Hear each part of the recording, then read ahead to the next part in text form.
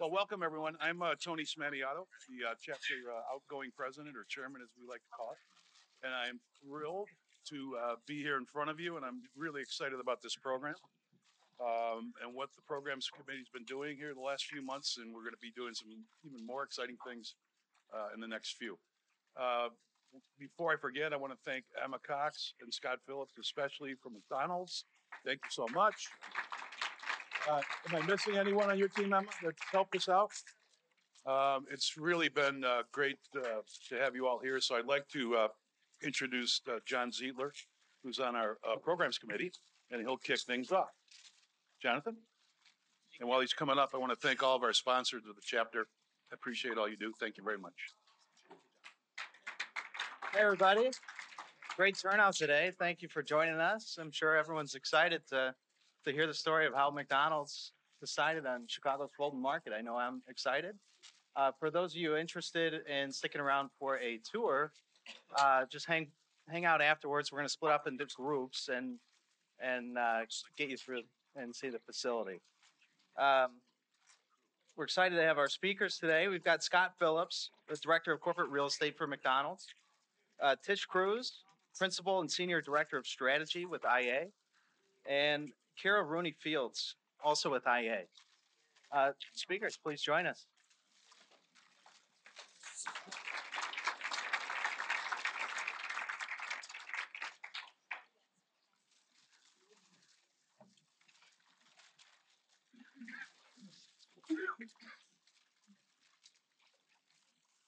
So thanks for the introduction, Jonathan. Thanks to CoreNet for the invitation for us to be able to host the group. And so, first of all, this is the first time that you've been in our new headquarters. Welcome. We're excited to have you here, and we're also excited to be able to tell the McDonald's story. And one of the great opportunities I have is being able to go out and tell the story and talk about the fact that this was not a corporate real estate success story. This was a corporate success story. And a couple of weeks ago, we had a panel discussion up on the 9th floor in our City View space. And we had the opportunity not only to have part of the IA team there, but also one of our VPs from HR, VP from IT, and then our corporate real estate group.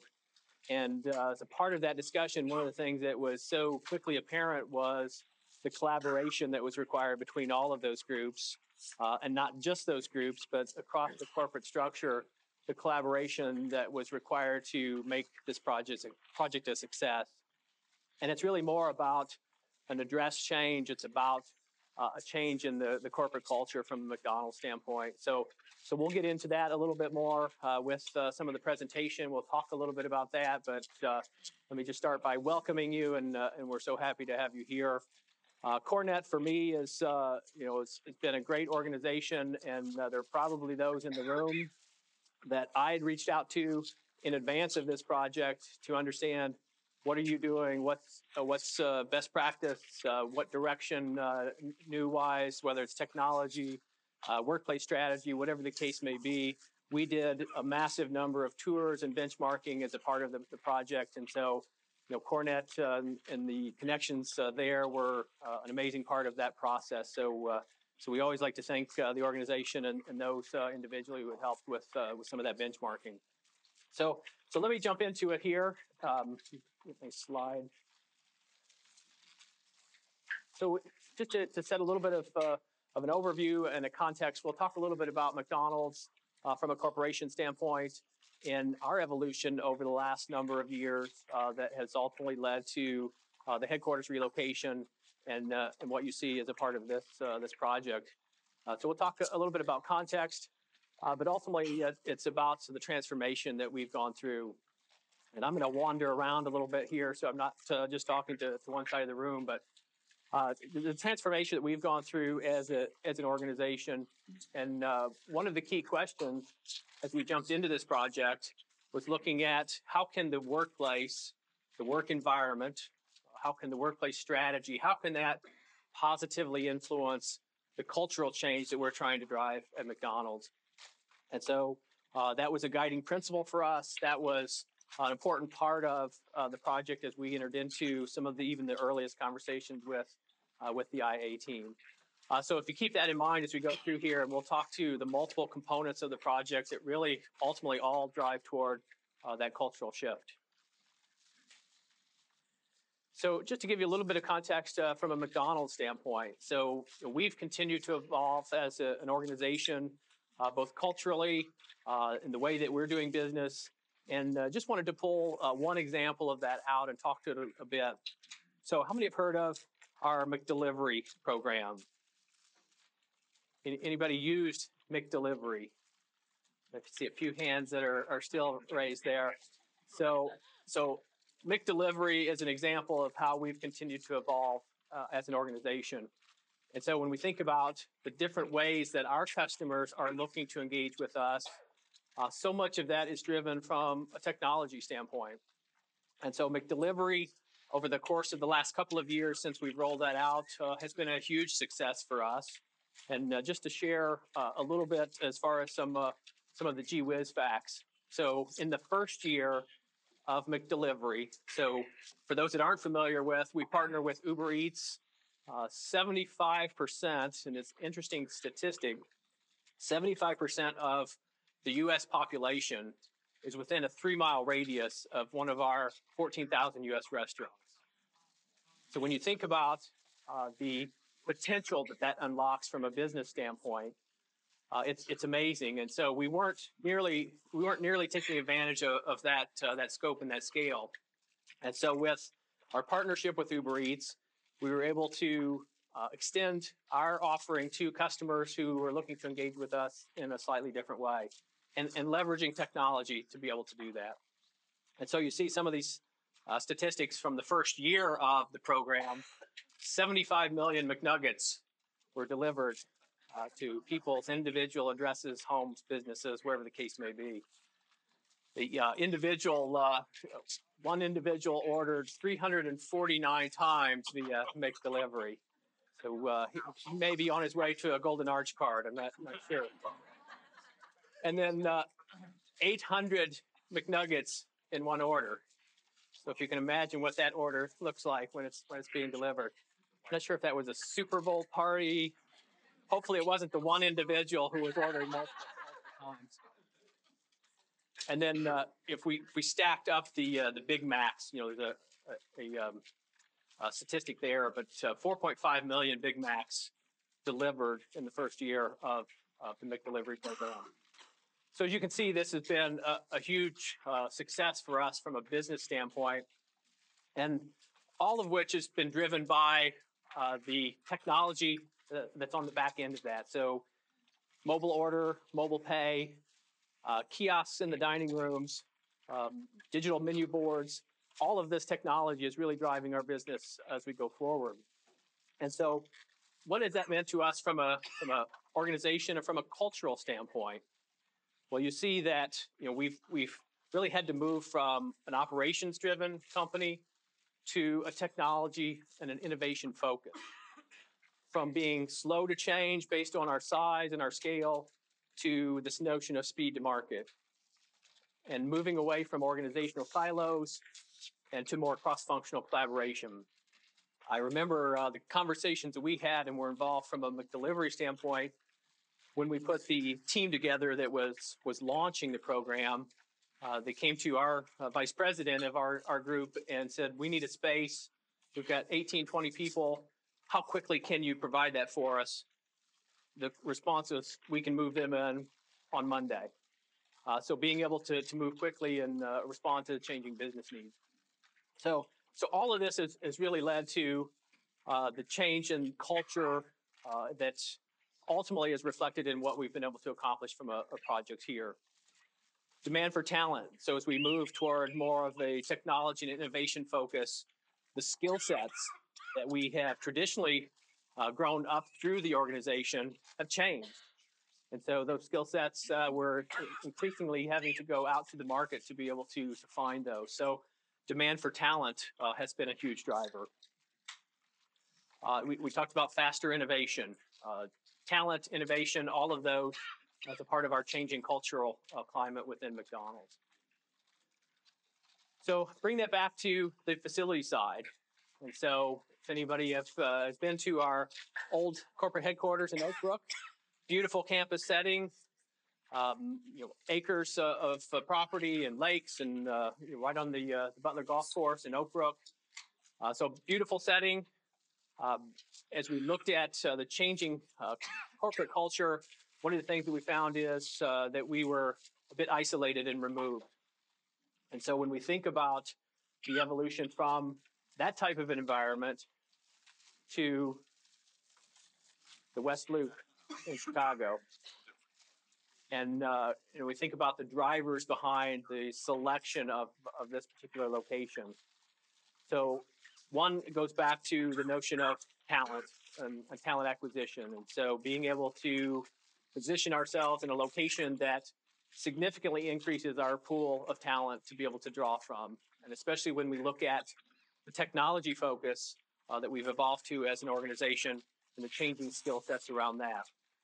The talent was a big driver. In addition to talent, getting closer to our customers. So again, in Oak Brook, beautiful campus, but we were also a bit removed from the customer experience. And so it was important to us as we looked at this project to be able to create an environment where on the ground level of the headquarters, we have a public facing restaurant. So any of our corporate employees on a day-to-day basis can go down and see how we're interacting with the customers and what that experience looks like. So it's getting closer to the customers was a big part of the relocation. And then finally, and very specific to Chicago and to the West Loop, when we look at what's going on Randolph and the Fulton Market District from a restaurant standpoint, from the restaurant trends, the changing taste of the population and ultimately our customers as well, we wanted to make sure that we were positioning ourselves closer to those trends that were going on in the industry. The foodie environment, the changing taste and development of different customer expectations. So when we looked at all three of those factors, we really found that the West Loop in this location was an ideal location from a new headquarters standpoint for us. So all of this leading to the cultural shift that we talked about and really the direction from a McDonald standpoint. And so as we come back to the physical environment, one of the things that we wanted to spend some time on is touching on each of these three different areas that really contributed to that initial question that we talked about is how can the physical environment really positively affect the cultural shift. And so we're going to touch on the workplace strategy, on the design of the office space, and then finally on the smart building and the technology components that we have been able to build in. So with that, I want to introduce Tish Kruse and turn the clicker over.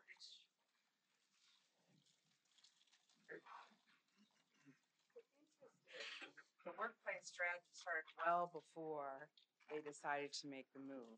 We've been working with McDonald's for years, and knowing that the investment was really focused on the restaurants and not on the workplace, the team decided to experiment when they could, when there were renovations that were able to happen, so that when a wholesale change was able to happen, we'd have a head start. So this is their former space. For many of you, you've seen spaces like this, typical 1980s, right? High panels, lots of that lovely golden oak. And actually at the time when it was built, it was ahead of its time. It was wonderful. There were no private offices. So at that time in the 80s, it was ahead of its time. And now today, as we look to what we wanted to do, we wanted to be ahead as well. So what we did was, first we experimented with Scott and his team, the Workplace Solutions team. And we created a setting that had lots of different kinds of work settings. Nobody had an assigned seat. What was really, I think, the most important part of this was they were in a veritable fishbowl. If you worked in that building, you walked by the Workplace Solutions team space at least once a day. So they got a lot of exposure from it and a lot of curiosity. I think especially around the unassigned seats, people were a little, what's that about? But it was a hint of potentially what's to come. Then another thing that was important, back then was people were worried about conference rooms. Sometimes they'd want to set up a meeting and they couldn't find the right room or wasn't the right size or wasn't available. And, we hear this a lot with a lot of different clients. So we thought with this initiative, we're really going to make sure we have the right number of meeting spaces and the right mix and that kind of thing. Well, it turns out when this group first moved in, there were clusters of meeting spaces that were together, and you'd walk by and the room schedulers all would be red, but there'd be nobody. Again, familiar story maybe to many of you. So what we realized was it wasn't just about creating the right number of spaces, but it was about letting them know, hey, you don't need to hoard this room because there's plenty here now. So recognizing that's part of the process. The other thing that was important is for probably 2 or 3 years, I think at least 3 years in a row, we met with the summer interns, and there were probably 30 or 40 folks in each session or so. Because McDonald's is really committed to having students learn. So what we did is we had a lunchtime session, free food, they'll come. And we did a couple of activities with them. And what we wanted to learn was, what did they care about with the work environment, right? What was important to them? Over the 3-year period, these were the things that really rolled up to the top, these 4 items. And interestingly, Scott showed the picture of their campus out in Oak Brook. We were like in a park-like setting, and there were terraces outside a lot of the spaces, but nobody used those terraces. And so the students didn't feel like they had permission to use them either.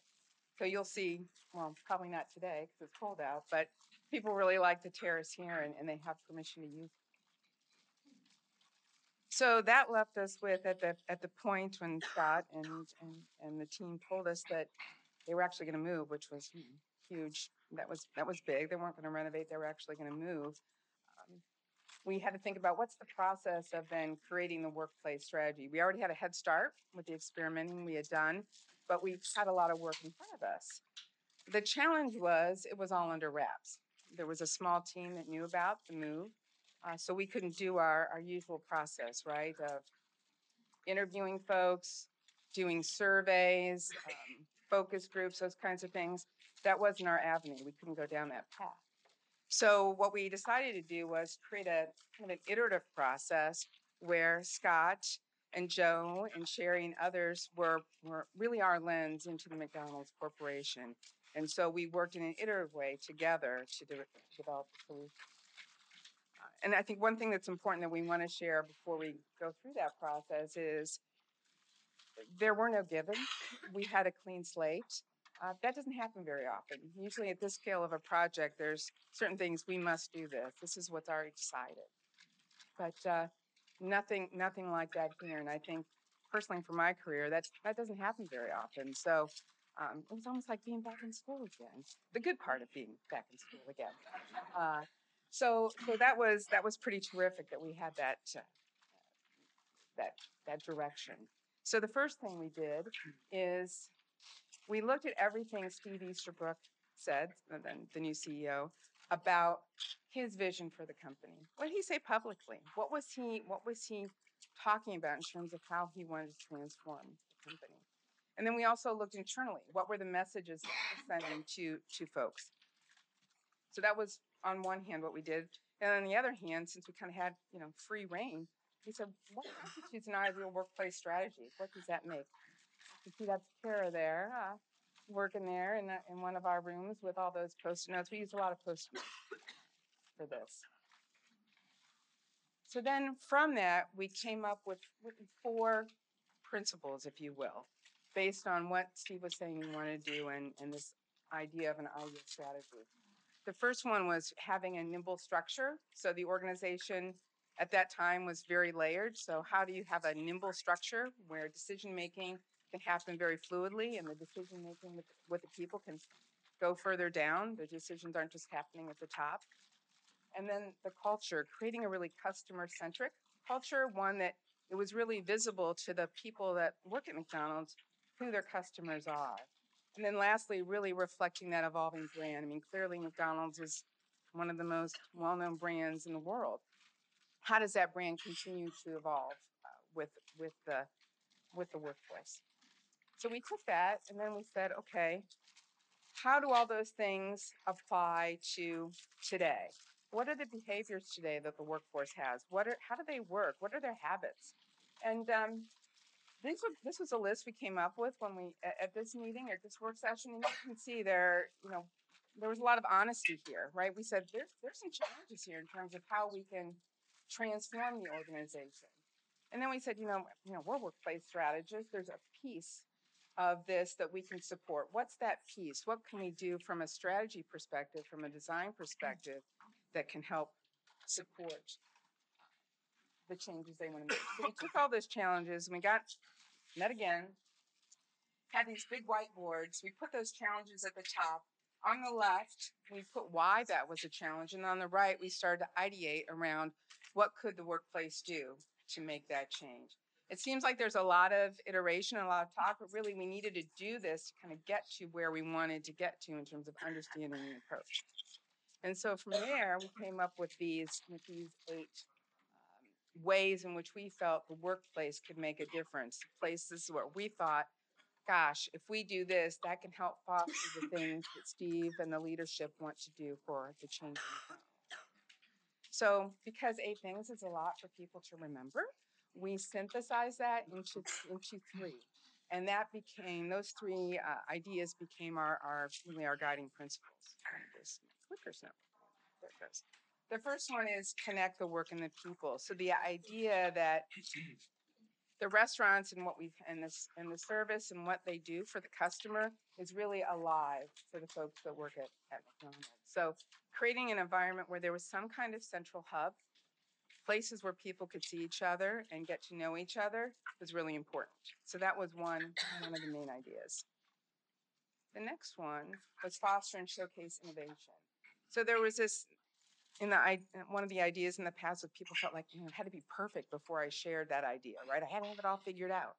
So they wanted to encourage risk taking. They wanted to encourage ideating. So creating spaces where ideas could be shared, where people could show what they were working on and have it be in progress so people could learn and build on that from each other.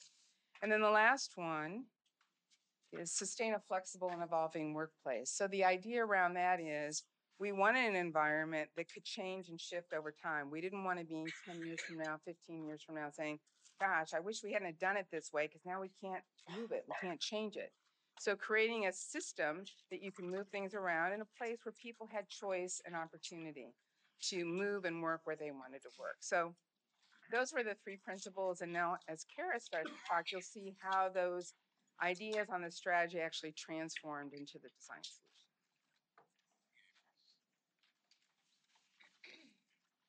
So the transition from workplace strategy to design wasn't a handoff, which was wonderful. We were integrated, as you saw in that photo, from the very beginning of the workplace strategy. And this allowed us to come up with a really clear workplace strategy that then guided the design and allowed the design to be delivered in a clear way. So outside of our internal strategy and design teams, there was a group of core teams you're seeing on this slide who were critical partnerships that we integrated with early on in the project. A few of you I see in this room today, which is awesome.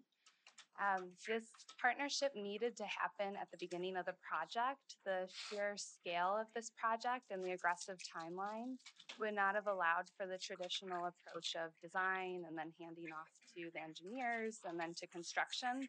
We had to be working all together at the beginning. Our contractor was pricing and doing constructability studies for us at the very beginning of design. Our acoustical consultants helped us as we developed wall coverings to test for acoustic transparency. Our AV team was mocking up room types from the very beginning, and our engineers were on board helping us build our BIM 3D model, the whole process. So together, our partnerships are really what made this project a success. Behind the scenes at McDonald's was an amazing group of people who really understood the power of this project and that it needed to transform the culture. So our design documents and the workplace strategy were circulated to McDonald's teams to see how they could start to evolve their processes to make this project a success. Starting with IT, a big one for them was we're a global company. We need to be able to work anywhere in the world with anyone in the world. And the first phase with this was switching to laptops for everybody to allow for mobile work. The next part, which was big, was putting video conferencing in every meeting room so that phone calls could be face to face with people around the world. You could really build connections with people. You weren't on a call not knowing who you were talking to. And this was all only possible because it was supported by the executive and finance teams. Corporate real estate, who we worked with the entire project, was very involved and did a wonderful job bridging that transition between what was going on culturally at McDonald's and letting us in on what was going on and needed to happen in the headquarters. HR had to look at how are we onboarding and how does that change? In order to provide choice, you get to pick your laptop and your phone on day one, which is pretty cool.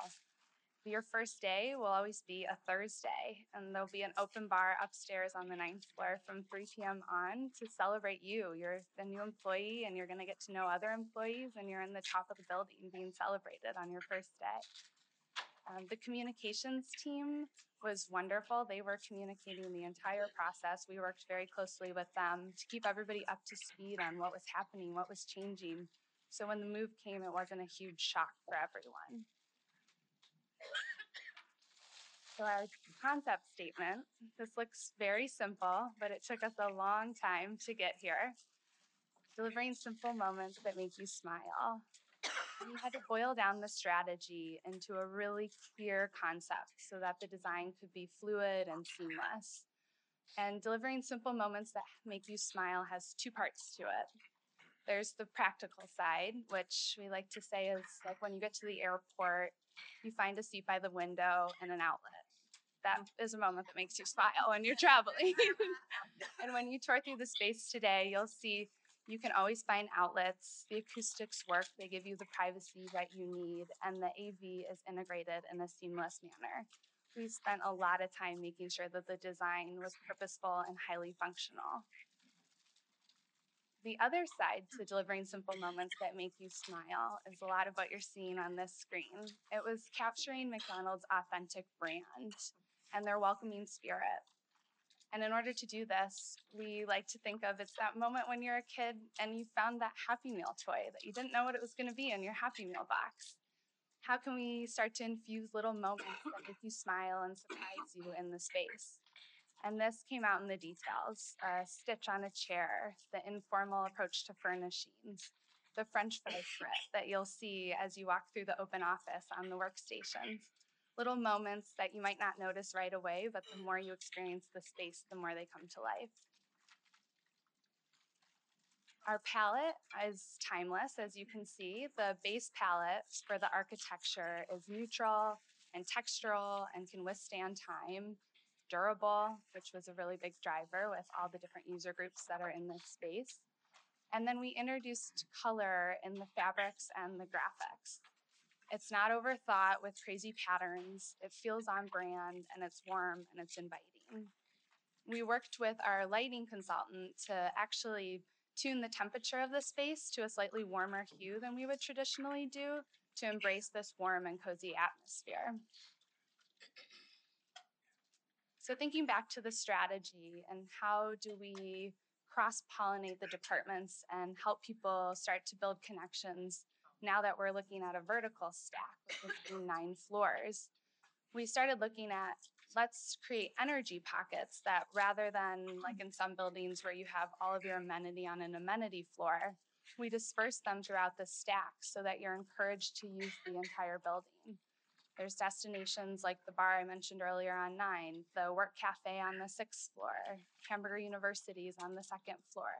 It really creates an energetic atmosphere that employees who might not have met will now probably have to cross-pollinate in these different zones and make connections. As Tish mentioned, we were able to test out a lot of the different meeting space types in the old headquarters space. And what we learned is that we actually didn't need a ton of different types, and we were able to narrow it down to a pretty simple list of room types for the headquarters.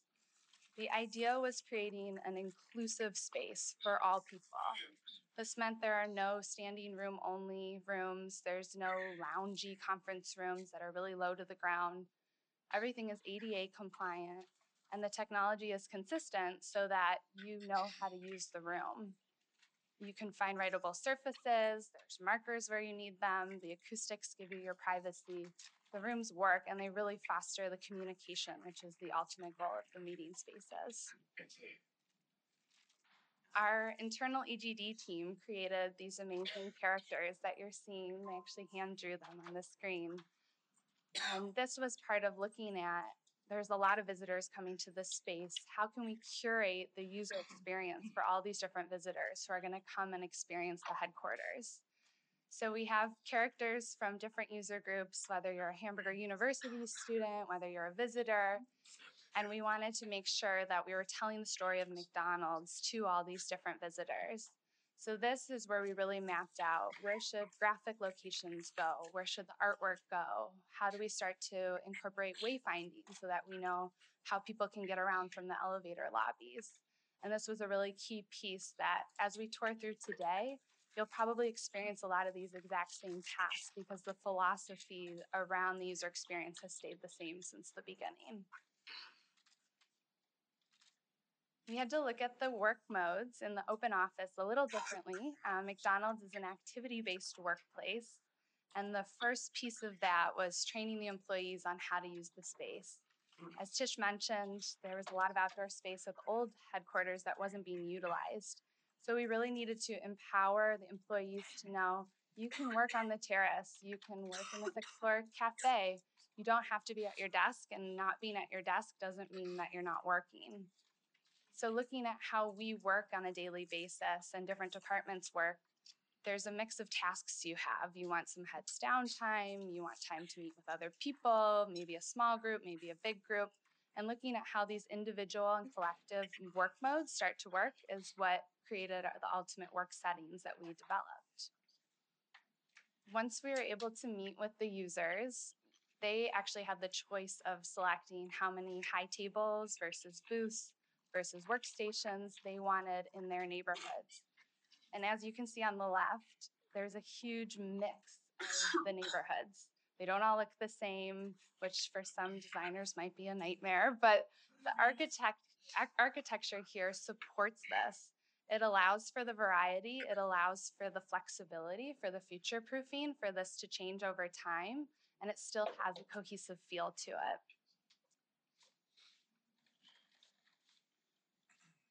Finally, the vertical communication. We talked a little bit about the energy nodes being dispersed throughout the building. And that was great for spreading out the amenity, but we wanted to think through how can we start to visually connect people across the floors and make it be in the heart of all of the typical floors. And that's where this atrium came into play. We worked with the core and shell architects to open up the atrium. And then we developed a series of stair studies on how should the stair start to move through this atrium space. This crisscrossing usher-like stair you're seeing on the screen came to the top of the list because it creates unique experiences for people as they move through the staircase. They'll see different floors from different angles and see people walking up and down from different floors as well. A back and forth stair wouldn't have created the same dynamic. And this really becomes the heart of the typical floors. This is where we can have a lot of cross-pollination and collaboration happening between the floors. There's eating areas on either side and meeting areas. So this really becomes that heart for connecting the people and the work in the center of the workspace. So a few snapshots of this space, which if you're going to tour with us, you'll get to see. You start to see that really soft and warm, inviting feel. There's Fry Kids inspired light fixtures and a wall covering that's inspired by the kitchen equipment. The rare occurrence of the McDonald's logo. It says McDonald's, the space has it all over it without screaming it in your face, which was a really important piece of the design. We have some nods to global farming, the lettuce wall down in the main lobby, a mustard pantry. There's a ketchup pantry on the other side of the floor. Again, it doesn't say it, but subtle gestures that start to infuse the space.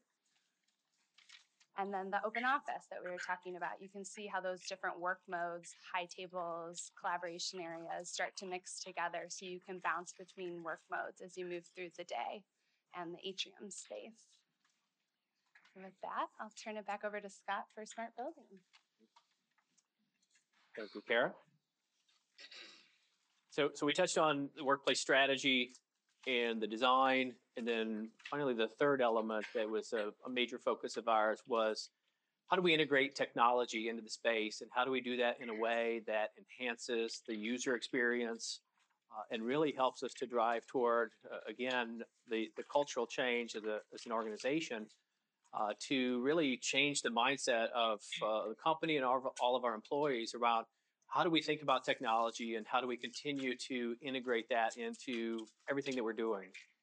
And one of the things that we like to talk about as a part of the project is this goal and this notion that you shouldn't have to check your technology at the door when you come into your office environment. And so all of the conveniences, all of the comfort types of apps and technologies that you have in your personal life, those should extend to the work environment as well. And so that was a lot of our focus around smart building.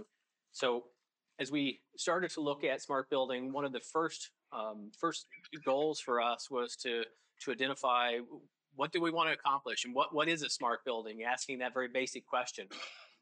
What should a smart building look like? How should it respond to the users? How should it respond to employees versus visitors and guests? And so there was a lot of effort that we put into kind of looking at a master plan and what that means as far as smart building development. From a milestone standpoint, we went from the master planning very quickly into construction documentation, into the build environment, making changes along the way. I think about working with our engineering team, and as we thought about ultimately individual temperature control from a technology standpoint, and how does that experience play out in the environment. And so it was working with the engineering teams to really take a look at the standard HVAC zone in an open office plan, and could we reduce that and shrink that down to where individual temperature control has even more of an impact than if we're looking at broader zones. So simple things like that that weren't so simple when we started taking those back to the design community and to our landlord and talking about what that does as far as impact to the overall project. And so credit to all of those teams. They listened, they worked with us, and I think ultimately we've ended up with a very strong model there. The implementation of the network was a huge opportunity for us, and one working with the landlord. So you see some timelines there around the facilities network and how we were able to bridge building systems with tenant systems and the network implications that go along with that, and then ultimately leading to occupancy. So I mentioned the master planning effort around smart buildings, and one of the things that was key for us was to identify what are our priorities as we think about smart building technology and technology in general as our employees would experience that. We put together this list of priorities and kind of guiding principles around the specifics of smart building. And so we thought about end user experience. We thought about the real estate aspect around utilization and the notion of making our real estate more efficient and better utilization. The technology component, the experience, being able to not only build that in for day one, but also being able to maintain that going forward, ensuring that we had systems in place to be able to do that. And then ultimately, cost savings, energy efficiency, all of those historical notions of smart building from an ROI standpoint, that was part of the consideration as well. And how do we take all of the experience side and build that into the same model that will help to drive energy efficiency and cost and so forth. So we looked at, as you mentioned, a number of different workplace technologies, how we integrate all of those, indoor positioning systems, location-based services. That was a huge platform decision for us, and how we accomplish that. And the ability to track a device, anonymized, so we're not tracking the individual, but we're tracking the device, gives us the ability to leverage that in so many different ways around the technology stack. So whether that's wayfinding, helping people find the conference room that they're looking for, or sending prompts, notifications as you walk into a conference room that this conference room is available. Would you like to book it? To temperature controls, we talked about a little bit earlier, knowing where you're at in the building. So making it easy for you to respond from a temperature control standpoint and integrate with the systems. So indoor positioning was just one of those pieces of the technology stack that was a critical platform for us as we work through smart building. Lots of collaboration, active solutioning. The design teams that we worked with continually came back to the table with us. And as we talked about, how does this all integrate? How do we build this into the systems, into our systems, into the base building systems, the tenant systems? So a lot of activity and time spent there. And then ultimately, what is the data that we're able to draw out of our smart building systems, and looking at business intelligence and BI tools that we can put in place that will take advantage of all of this data that we're creating from smart buildings, how we're booking conference rooms, how we're utilizing them, how we're using space in general, and build that into a system that would allow us to make informed decisions as we go forward around strategy. So as we talk about smart building, the workplace strategy, all of that equals the smart experience that we were trying to drive as part of the headquarters project. And this slide, it really just helps to expand on this notion of experience. So whether it's being able to book a conference room, walk into a conference room and check in remotely via the mobile app, be able to go to an application and see where on the floor are there spaces available, being able to control temperature. All of this is kind of wrapped into the end user experience that was a part of our goal to achieve.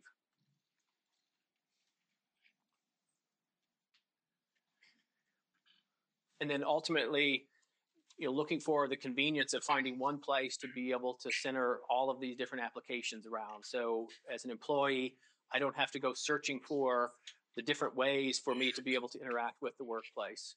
And so, leading itself to the development of our workplace app that's simple, it's convenient. All of the functions that are available on the app are available in other formats, whether it's via web browser or your laptop or physically in the space.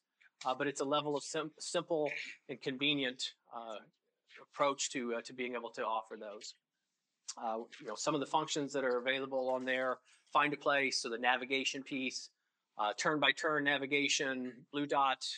Once you are in the building and you have Bluetooth enabled on your device, it will find you and help you to navigate around the building.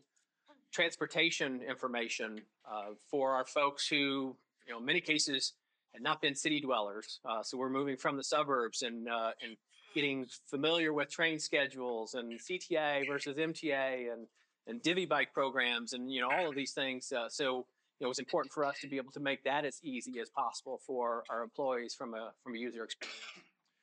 And then things like news and events, feedback, all of those things that we can build in again to try and draw out what's working and what's not working from an employee experience. And then I think we've got just some slides of the individual functions. We can cycle through these pretty quick. Book a room, the wayfinding navigation piece. So you'll see different points of interest, whether those are conference rooms or beverage centers or safety elements like emergency phones. All of that is available at your fingertips as an employee. The temperature control piece, this was one that we get a lot of questions about.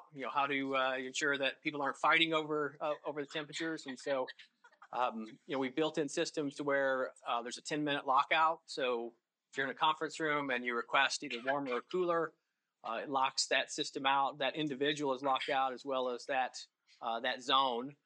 So it either warms or cools the space, and then after 10 minutes, you can make another selection. This has been probably one of the most popular functions in the mobile app, as you can imagine. We talked about transportation. So really looking at the keys to success from the smart building standpoint, and as we start to get into some of the lessons learned, engage early in the process. I would say that was a lesson learned for us, is we could have engaged much earlier in the process from a design standpoint to build in the systems that were really needed from a technology standpoint. Have a strategy, ensure that that filter that you're applying is based on that strategy. There are any number of directions, as we all know, and you continue to see developers that are out there and offerings around smart building technologies. So having a filter to be able to run those through to make sure it's consistent with your strategy.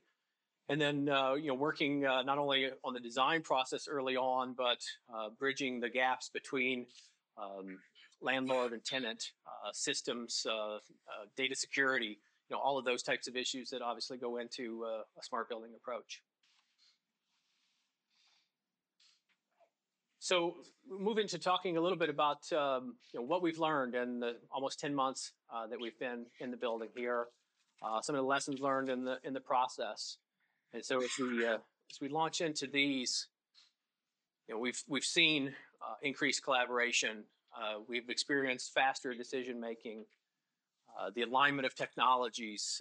AV is a great example as we've enterprise-wide moved to a WebEx solution with Cisco, and the ability to do one-touch integration with our EMS room booking systems and our WebEx to be able to walk into a meeting environment and it not take 10 or 15 minutes to get the video conference set up and everybody that's remote online. So a one-touch, very simple integration that touches on all of these topics, from increased collaboration to faster decisions to the alignment of technology. We went through the process in working with the IA team about 4 months after we had moved in to do a post-occupancy survey. So, it was important to understand, what, as a corporate real estate group, we felt the success was. Even more importantly, to understand how is that being experienced from an employee standpoint. And so you see some of the numbers here that we received back in the survey.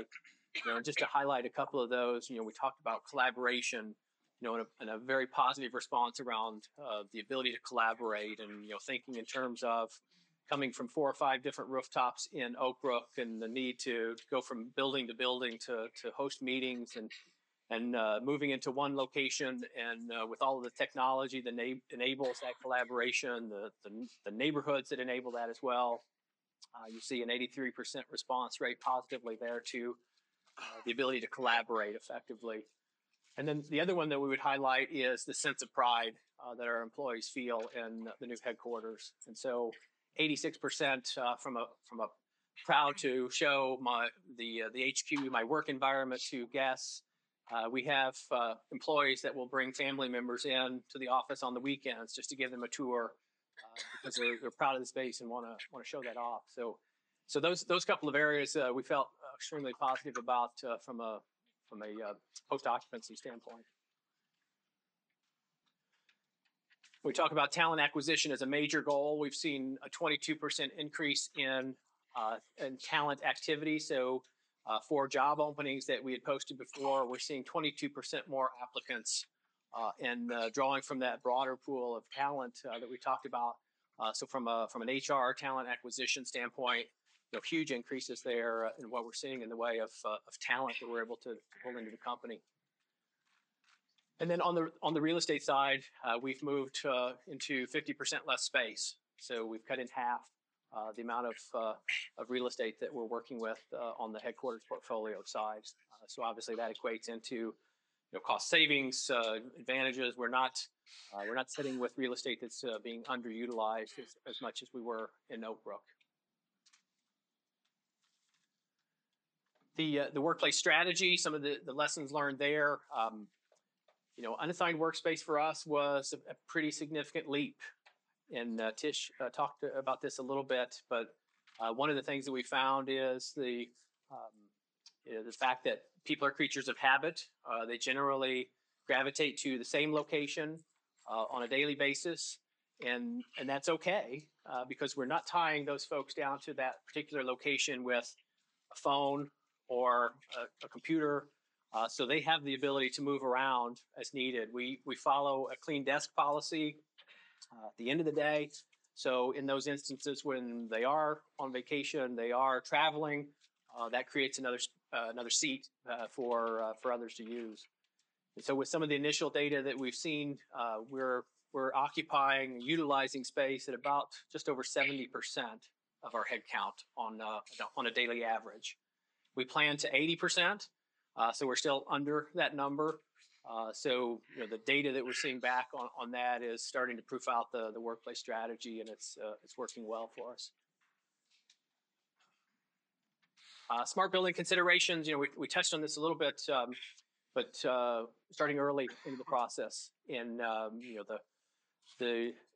the more that you anticipate the timeline that you may need as far as implementation of technologies, you can probably ensure that you need more time than you have either in the timeline or have allocated. And so when you think in terms of working with landlords, working with a design team, not only on the design of the space, but integration of that technology, for us, that was a lesson learned, as we could have started that many months in advance and probably still would have been right to the deadline. Network infrastructure, this is a very interesting one, especially for us moving from an owned property to a leased facility. And so the conversations that we had on the developer side around network infrastructure.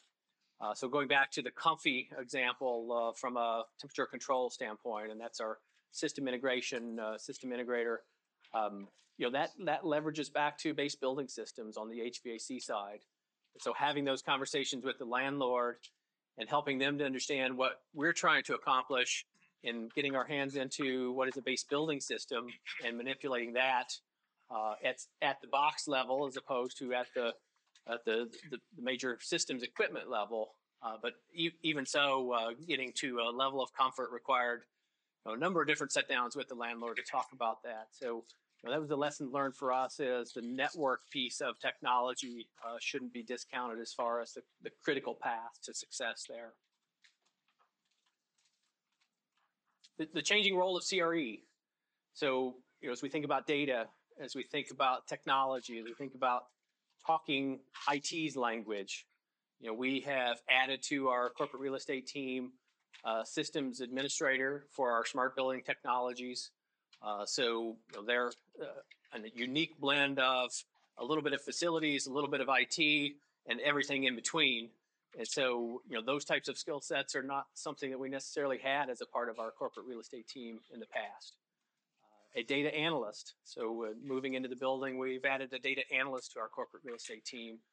So the importance of being able to put data into a format that is usable and take advantage of all of the smart buildings data that we're receiving back. All of this kind of leading to corporate real estate is in a changing role from being tactical response, moves, adds, changes, send me your request and I'll fulfill it, to being in more of a consultant type of role. And so when we think about helping our business units to be more effective in their use of their space and in their neighborhoods, being able to feed them data back to say, this is how you're using the space, and this is how you might use it more effectively. So really transitioning into more of a consulting role on the corporate real estate side. And then finally on the employee experience side and some lessons learned. And so as opposed to me standing up here and talking about what our employees are experiencing, we have a short little video. It's about a minute or two that captures, I think, in essence, what our employee experience looks like. We'd have guest experience leads. They're here to welcome everybody coming into the office, bringing that friendly, kind atmosphere. My favorite part of the new campus is being downtown. Coming downtown, it's going to be new, it's going to be exciting. Sustainability is one of the main key components of the entire building. This is Hamburger U. I think it's going to be a game changer in how we train people. Beautiful, it's super modern. My expectations were high, but yeah, this was definitely sort of exceeded those. So this staircase connects floors 4 to 8, but it's meant to be the heartbeat of the building. Welcome to the Work Cafe. This really is meant to be the ultimate collaboration space.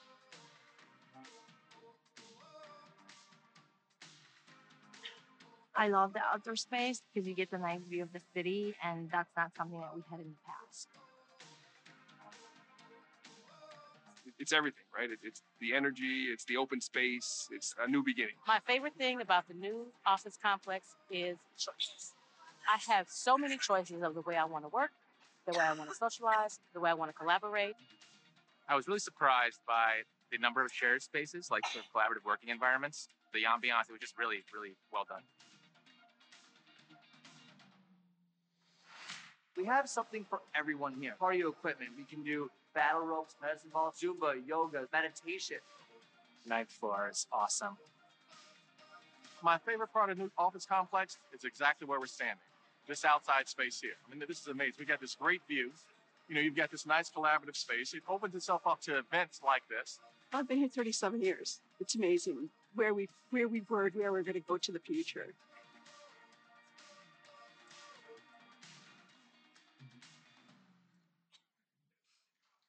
So there's definitely a strategy around moving in May, June, as opposed to moving in downtown in January, February. So you can see trees are in bloom, we have flowers on the outdoor rooftop terraces, but you know, it's a great experience.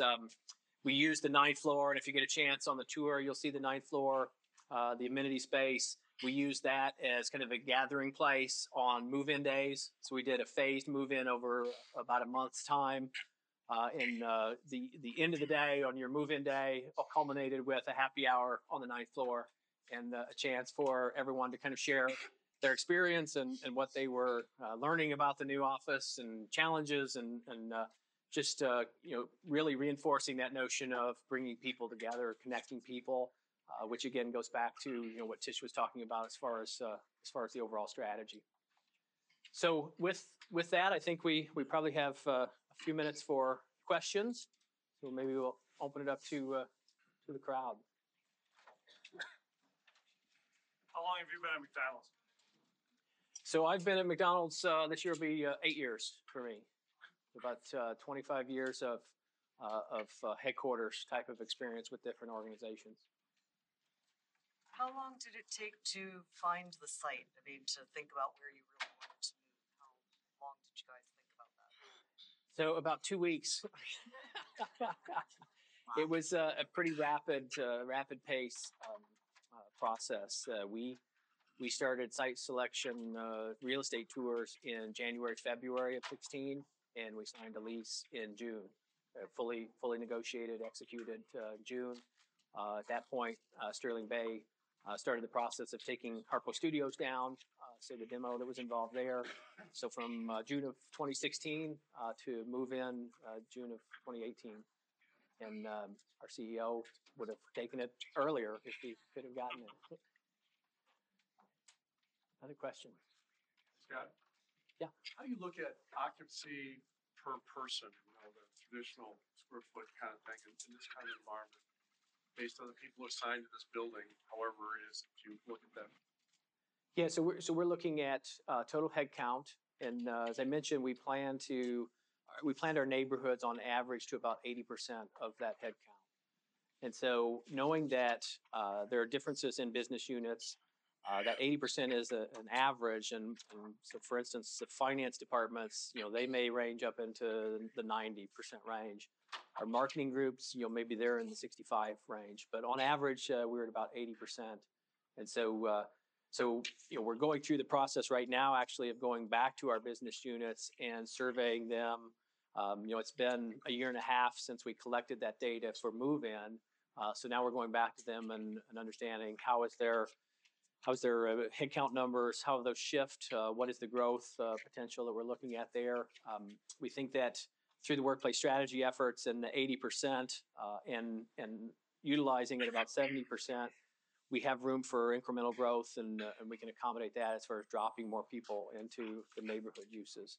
So that'll be a continual process that we'll work through. We're setting some of those baseline metrics right now, and we'll be able to measure off of those as we go forward. Did you implement mobile work at the same time, or had that been existed before? We had a remote work program. We wanted to go back and reevaluate that and make sure that what we were doing with remote work was consistent with what we were trying to drive in the new headquarters. Clearly, from a leadership standpoint, being here at headquarters was important and we wanted to make sure that the space that we were creating was one that was going to empower people to be able to do their best work and want to be here. So our remote policy is, one day a week with officer approval. They can expand beyond that to generally no more than a couple of days a week. Hey, Scott. Yeah, Rich. How much force loss did you see as a result of moving from Oak Brook to downtown? And then also two-part question. What did you do unique within your change management plan to try and combat that? Sure. No, it's a great question. And, as other organizations, and we're certainly not the first and probably not the last as far as the move from suburban to city. We worked with our HR teams and the talent acquisition teams, and we put a model in place to understand, what the expectations may be. Lots of benchmarking, lots of working with other organizations, and we knew that we would lose people upon announcement that we were moving. We knew that we would lose them through the process of building out the office. We knew that some folks would come downtown, would try it for a little while, and say it's not really working for me. So we knew that we would lose some after move in as well. And so I would say that we probably, I want to say it's probably somewhere in the 10 to 15% range. But most of that has been in advance of the move. And the one thing that has ultimately has surprised us a bit is that our retention since the move has been pretty strong. In fact, some of the planning efforts and the cost estimates that we put in place for replacement of talent after the move, we haven't had to incur those costs because we haven't seen the percentage of departures that we had anticipated in the planning. So for us, that speaks wildly to the success of creating that space that people want to be in and want to work in. Once they have kind of tackled the whole commute issue and understood what works best for them. The second part of your question was what did we do from a change management standpoint? We tried to make it as easy as possible. So examples from a parking standpoint. If people wanted to drive, wanted to make that commute in their own vehicle, we over-indexed on the number of parking spaces that we made available day one for people to use coming to the office. We found that we're not using nearly as many as we secured. So, in fact, we're able to shed some of that parking here probably early this year. As people migrated to trains and mass transit, we wanted to make that process as easy for them. So we have a shuttle program, and you've probably seen if you've been in the West Loop neighborhood. I'm sure you've run into one of our buses that are pretty well branded. But it's about a mile, a little less than a mile from the train stations over to the office here. Again, on a day like that, it's great. It's a nice walk. In February, when the polar vortex is hitting in stride, having that ability to hop on a shuttle right out of the train station has been a great benefit for our employees. So we did a commuter subsidy. So the first 12 months for those folks who had been already been with us as part of the company up to a certain date, we provided a $100 a month subsidy just to help them transition, knowing that there would be added costs that may not have been in their budget. We wanted to make that process as easy as possible. So those are some of the things that we did. Thank you. Deb. Just a quick question about if everything's unassigned and people are coming here, public transportation, maybe bringing things to work out, where does everybody go? Personal. Where does all the stuff go? No, that's a great question. So, on the fitness side, we've been very fortunate there with the operator that we brought in, working with Sterling Bay. Kinema is our fitness operator. So we've been able to offer services around permanent lockers, so people can keep their workout gear in a locker there in the fitness center. In fact, the operator will launder, for a slight additional charge a month, launder their workout clothes. So you can come in, get workout clothes are fresh every time you work out. So that stuff, we've helped to address that. We also use lockers. So we took an approach that we wanted to create a space that, because of the unassigned work neighborhoods, we wanted to create a space that was individually each employees, and they could put stuff there, and they didn't have to continue to move it around. And so, again, we over-indexed on lockers to ensure that we had enough space for every employee that wanted a locker. And so there's a little bit of file space, a couple of shelves, but it's individually assigned to that employee, so they can land some individual items there as well. How are we doing on time? Got time for one more, maybe? Last one. There's one more. Yep. Thanks, Scott. Great space presentation. I'm curious, what's next? What's next? Well, after our team caught our breath a little bit, no, it's a great question, and and this is again a credit to the success of this project. We immediately rolled into looking at our U.S. offices, and so same thought process there. Certainly not at the scale, but across the board, we've been able to reduce office space on the U.S. side by about the same amount, by about 50%. We're rolling some of the same technology concepts into those offices around AV and collaboration. Those are 10 to 12,000 square foot offices, so wayfinding is not as much of a challenge there, but certainly the collaborative tools, the video conferencing capabilities, so all of that's being pushed out to the U.S. offices, and we're starting to take a look at globally, especially as it relates to AV and collaborative tools. So expanding what we're doing in the headquarters to some of our global offices as well. Great. Well, thank you. Appreciate it.